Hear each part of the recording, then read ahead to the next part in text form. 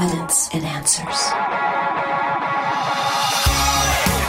Have you been a victim of spiritual abuse? Are you no longer willing to trust any church or get involved in a body of believers because of past hurtful experiences from authoritarian leader or church? Welcome to this edition of Evidence and Answers with your host, Dr. Pat Zukeran. Pat is an author, scholar, and teacher in the area of Christian apologetics, the defense of the Christian faith. Today, Pat and his guest, psychologist Dr. Brian Misaka, will be discussing the process one must go through to heal deep wounds from a past abusive church situation. We hope this message will provide hope and healing.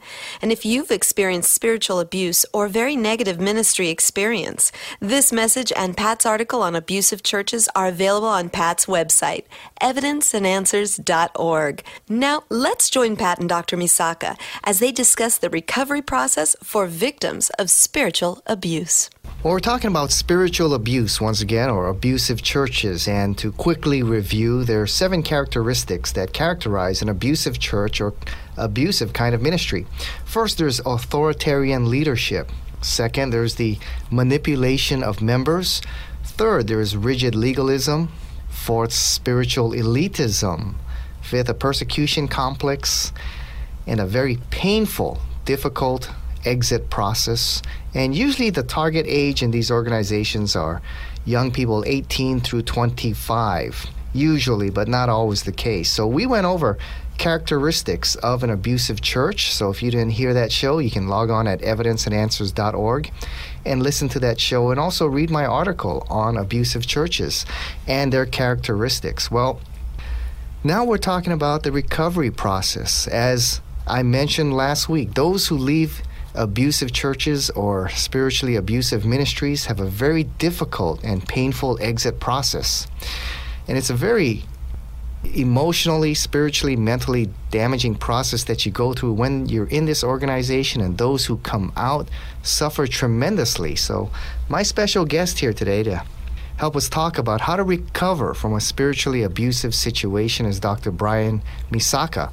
Dr. Brian Misaka is a graduate of Roadmead School of Theology, the Psychology School of Biola University, where he earned his doctorate there. He's been practicing licensed Christian psychological counselor here. And so, Brian, great to have you here with us. Thank you, Pat. Good to be back. Well, Brian, there's a tremendous hurt when people experience spiritual abuse. And even after they've left that church or ministry, there's tremendous hurt there. What are some of the hurts that people experience? People have all kinds of reactions, but one common one would be a sense of disillusionment. And they'd gone in with hopes and, this strong, almost Christ-like leader, and then to be disillusioned and say, wow, this guy is really not what I expected. He was manipulative and hurtful, and so that's another emotion, feeling hurt and feeling angry about that, feeling betrayed, even a sense of rejection, disappointment, sadness, grief. So all kinds of different negative reactions to a situation like this. Yeah, I also noticed there's a sense of I'm all alone, because in these kinds of organizations, often communication with the outside world, people outside the organization, even with friends and family, is kind of cut off. Yes. And your entire family or network of friends is that organization. And suddenly when you leave, you find yourself kind of all alone. Mm-hmm. Yes, so a sense of isolation and loneliness and a void there. Yeah. Brian, after leaving an abusive church, people often never return to church or feel they can never trust another ministry or ministry leader again. What needs to happen for people to begin the healing process? I think a critical thing that needs to happen is that they need to differentiate between man and the things of man and the things of God.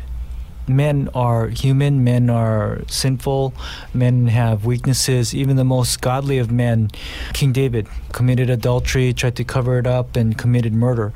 And so the man after God's own heart hurt a lot of people. in the process. I'm not saying that he was spiritually abusive, but it's just an example of trusting in man. And the person who's been really wounded by a man or a group of men or people, church like this, needs to say that, well, that's a sinful man or sinful group of people and fallen.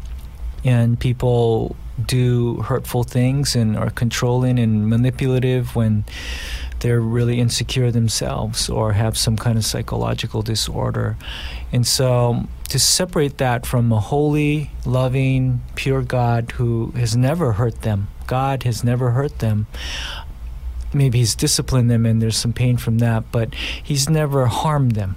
He's never caused them pain. So the church and God has to be separated, and they have to see that, yes, I was wounded by this man, this group of people, but that really wasn't God. And there are godly people with good churches out there that can be humble and can be accountable, and they could have a really positive, loving experience in a different setting.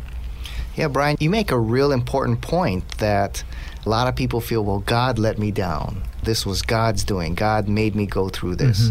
And you really got to make that distinction between, the Lord and something that man did, not only in these situations, but in a lot of situations in life. Oh, absolutely. Absolutely. Then, they really need to pay attention to what they feel, and that there's a lot of feelings, a grieving process and forgiving process that they have to go through with these people that have sinned against them. And to say, if I need to talk to a pastor about that, if I need to talk to a counselor, if I need to talk to friends. But as you mentioned earlier, if they isolate, then that's not a good thing. That's just going to further keep the wound from healing. And so isolation is the worst thing they can do. But it's understandable at first for them to want to pull back and protect themselves and safeguard. But after a time of moving away, they have to go into a situation where there's relationships, loving relationships that they can heal. Because healing happens in the context of relationships. Oh, that's a real important point that you bring out. One of the most damaging effects of an abusive church is that the victim has developed a faulty view of God here. And what is the understanding of God that most typically needs to be changed? Well, in that kind of situation, the leader misuses his authority and says stuff like, I'm speaking directly from God, and if you defy me, then you're defying God. If you don't listen to the prescriptions of our church, then you're defying God. And so they could get a picture that God is this really controlling person up there who is authoritarian and who wants to manipulate people and have a terror of him that's unhealthy. And so if there's a view of God as a really harsh father or drill sergeant, then that kind of view of God has to be adjusted to realize that, hey, God was willing to take on flesh and humble himself and come in the form of Jesus and be born in rotten, filthy situation with the manger, placed in the manger and growing up in a real primitive society. And so that's the kind of God we have, is a loving God. And so the restoration of a father who can be firm but is not controlling and is very loving and graceful. Right, that's often what I find when victims of spiritual abuse equate that leader to their image or understanding of God. And that's one of the things that we need to change. And it can be a long and arduous kind of process, but when you study the life of Christ, as you mentioned here, and how he was a servant leader, how he died on the cross, how he didn't manipulate people or force them to obey him. If they chose not to, he gave them the freedom. Not it broke his heart, but he gave them the freedom. He didn't try to manipulate them or coerce them into following him or his standards. Well, Brian, after leaving an abusive church, you said that healing comes in the context of relationships, but victims often find themselves isolated and alone. They've cut themselves off from the rest of the community. And often there's a strong sense of distrust there. They don't know if they can trust anyone again. Do you recommend that they plug into a church right away or give it some time here? If they are able to, by all means, I would plug in as soon as they can to avoid that sense of isolation. One thought there is to go to some kind of a big church, like a New Hope over here in Hawaii, 10,000 people, so they can go in with some sense of anonymity, and they don't even have to introduce themselves to the pastor or the pastoral staff, and therefore there's a margin, there's a safety net there where they don't have to feel like this person knows me, they know my phone number, they know where I live, and they can try and control me, and they're going to send me emails, and they're going to tell me that God hates me if I don't do this. But if they can go and worship on Sunday and slowly get to know people, I think that would be a really nice first step in a kind of a larger church setting. Then, of course, they want to go smaller, like Jesus had the 12 disciples. So Ohana group, Bible study, a small group, mini church kind of situation where they can go and begin to get to know people. But that's where they may get a little scared, and they may fear that, if I go to a smaller group, then I could get manipulated again. I could get taken into this kind of a cult-like situation. So the bigger churches first, and then the courage to go into a smaller church. Maybe to connect with relatives or friends from other churches that they know, so they can go with somebody. And they can feel like, at least I know Pat, and I know Steve, or my cousin. I went to my cousin's church, and then so they feel a safety there because they're going with somebody. And oftentimes you go to someplace new and you go with somebody, it's a lot easier than to go all by yourself, starting any kind of new situation. So if at all possible, if they can go with somebody, or with somebody who has left the old church, the abusive church, if they can go together to find a new situation, that would be good.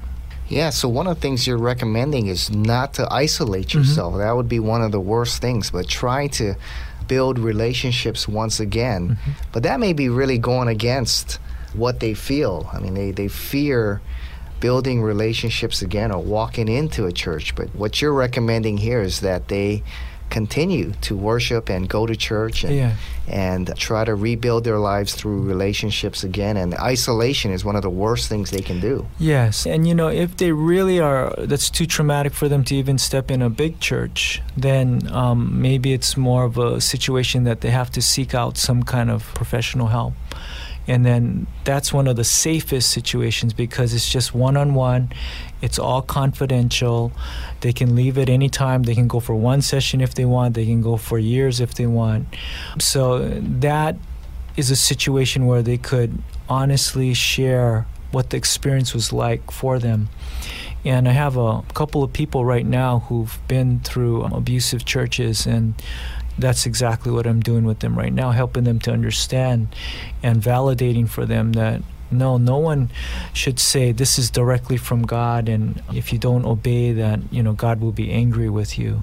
Unless you're a prophet of God, and prophets had to be 100% correct in the Old Testament, and I don't know any prophets who bat 1,000. So, you need a safe place where you can share your experience and just unload and reflect on the situation and get a neutral or a proper perspective back to reality of the things that you went through. That's so invaluable to have someone you can share and someone who can understand and empathize with you. That's a big part of the healing process, isn't it? Yes, absolutely. To feel safe again, to feel like you can build some trust. One person said that an equation for healing is grace plus truth over time. You need both grace and truth over the course of time to go through a healing process. And in this case with these people, again, to go through a forgiveness process and to go through a grieving process. All of us have been forgiven, and God wants us to forgive everyone. So the key is not to get so angry and let it sit and let it become bitterness and resentment and sit in that disillusionment, but to say, no, yes, I feel these feelings, but I need to go forward with these feelings and progress in my true relationship with God, the real God. Well, you state that the victim needs to forgive the church or ministry, but that's, we all know, one of the most difficult things to do. Well, how does someone manage to go through that forgiveness process, and how do they know they've done so? I think forgiveness is a really divine process. And quoted earlier that we're to forgive as we have been forgiven, Jesus tells us. And so I think the first thing we need to do is submit ourselves before God and make sure we're forgiven before God. And then to say, wow, I've been forgiven of all of my sins. Now, what I'm going to do is I'm going to be obedient to God. I'm going to choose to forgive this leader, these people, and I'm going to choose to obey God with that. Regardless of how I feel, I choose to forgive God. I choose to forgive these people for doing this, and being controlling and hurtful and all of these things. And then following the choice is the process. And the forgiveness process is intimately connected to the grieving process. Elisabeth Kubler-Ross was a researcher many years ago, and she outlined the sequence of grieving. And the acronym DABDA, D-A-B-D-A, like if you dab the finger in the tears, that gives you a visual image. The first D stands for denial. The A stands for anger. The B stands for bargaining. The second D stands for depression.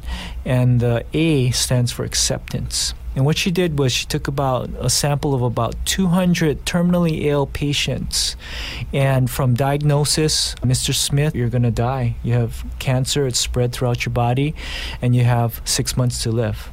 Okay, so she watched these people, and their initial reaction was denial and isolation. It's like way too much to take. Hey, I'm 46 years old and I'm going to have a baby pretty soon, and you're telling me I'm going to die. I want a second opinion. I want a third opinion. I want a 10th opinion. So there's a denial. And then when they get the second opinion, yes, Mr. Smith, you're going to die, then, man, why am I? Why is God taking me out of this situation, I mean, why won't he let me see my third son? And, why won't he let me work so hard to raise my kids?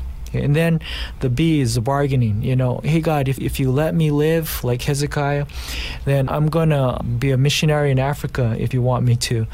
The second D is depression, when they finally realize I'm going to die and there's no way out and God is not going to save me from this, and it's coming. And then not all the patients reach the stage of acceptance, but those who did came to a place of realizing that, hey, this is God's will for me, then this is okay. And I would imagine, I don't know, but I would imagine that the Christians in the study had a lot easier time coming to the stage of acceptance. And so for the listeners out there, D-A-B-D-A, and if you go back and forth in the sequence between anger and depression or sadness, that's really common. And what I often do for grieving in general is I'll replace the B, the bargaining, with hurt.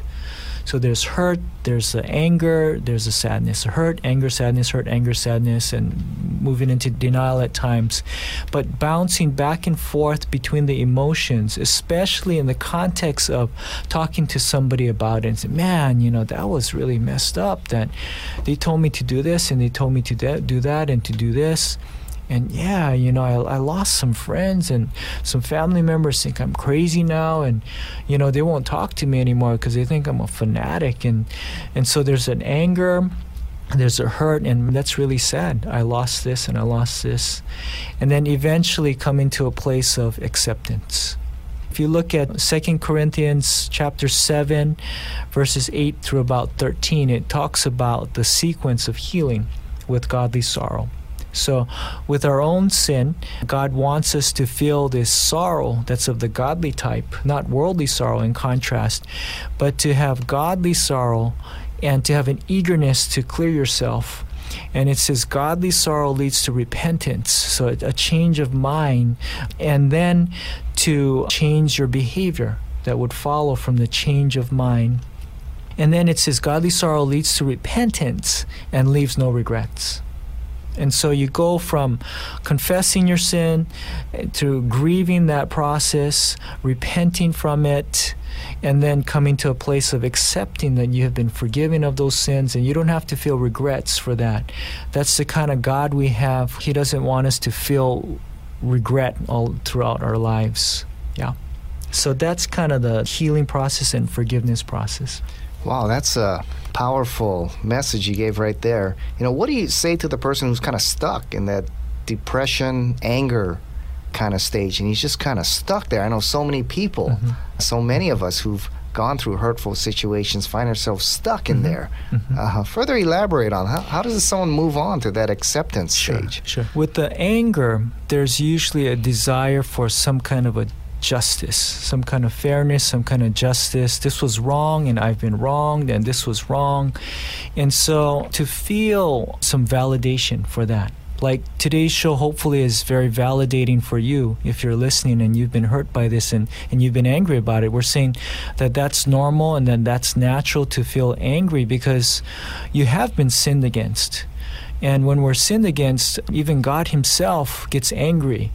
And when Israel would continue to sin and sin and sin, he would get really angry and, he would want to wipe them out sometimes. That's how angry he would get. So it's a part of the image of God in us, wanting justice and truth and righteousness. So to feel that you're justified in feeling those feelings and to say, if I get stuck in these feelings, that's where I want to be careful. I don't want to get stuck in it. And sometimes people get stuck in the anger because it's so protective. It's them protecting themselves from getting hurt again and saying, I'm never going to let that happen. I'm going to make a vow and nobody's ever going to do that to me again. And nobody's ever going to deceive me like that. And nobody's ever going to control me like that. And so there's different ways of protecting ourselves. We don't have to use anger to protect ourselves. We can use other people's eyes, other people's wisdom to help us, to help keep us accountable and on the right track. And that's not an angry way, that's a wise way of protecting ourselves. Say we were all single and I'm dating this girl and I said, hey Pat, what do you think about Mary over here? And you go, man, Brian, Mary has been with 15 different guys since I've known her in this past year. And she's been dating, breaking up. And so I don't think it's really wise, or you got to be really, really careful, or go through some counseling with Mary if you really are serious about Mary. So I'm using you as a friend, as a safety net for your perspective on this life decision I'm trying to make. And then I don't have to be angry about it, but I can be wise about it instead of being angry and using anger to protect me.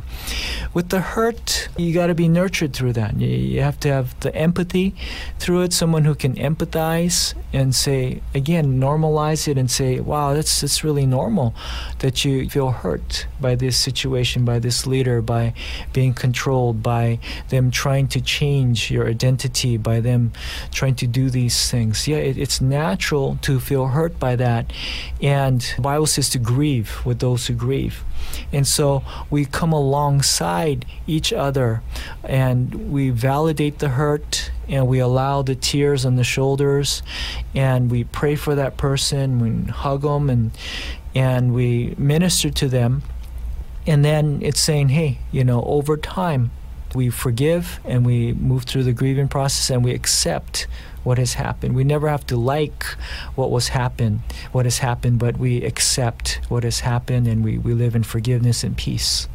Right, and so you gave some great advice here, and if you missed any part of the show, you can go to evidenceandanswers.org and listen to the show in its entirety. Dr. Brian Misaka here gave some invaluable advice here that will be valuable for anyone who has been a victim of spiritual abuse or going through the healing process.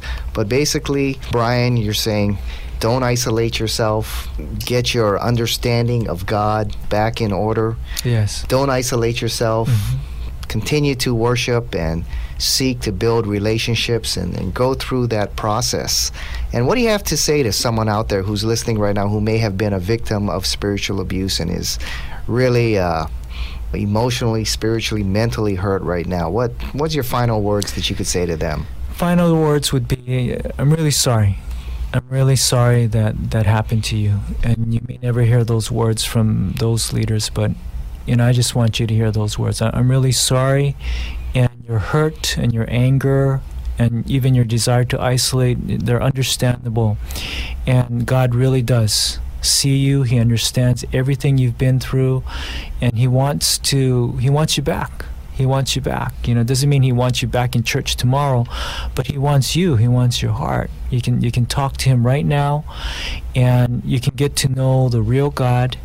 And as Pat has reiterated, don't isolate yourself. That's not going to make it better. But get in some group, and if you cannot muster the courage to do that, then get some professional help if you need to. But hey, we care about you, and we want you to get better. Invaluable advice here from Dr. Brian Misaka. Brian, thanks for being on the show. Hey, and for other interviews with Dr. Brian Misaka and other of our great guests, you can go to evidenceandanswers.org. Thank you for joining us. We'll see you here again next week.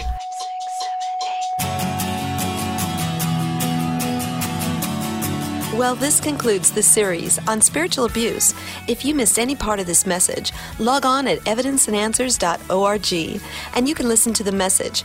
Also, read Pat's articles on abusive churches. While you're there, check out Pat's new book, Unless I See, Is There Enough Evidence to Believe? In this book, Pat presents the compelling evidence for the Christian faith. This is a great book for every Christian who wants to be an effective witness for Christ in our culture today. If you've been blessed by Pat's teaching, please support him in prayer and with a financial gift by logging on at evidenceandanswers.org. We thank you for joining us today, and we look forward to being with you next week for more of Evidence and Answers.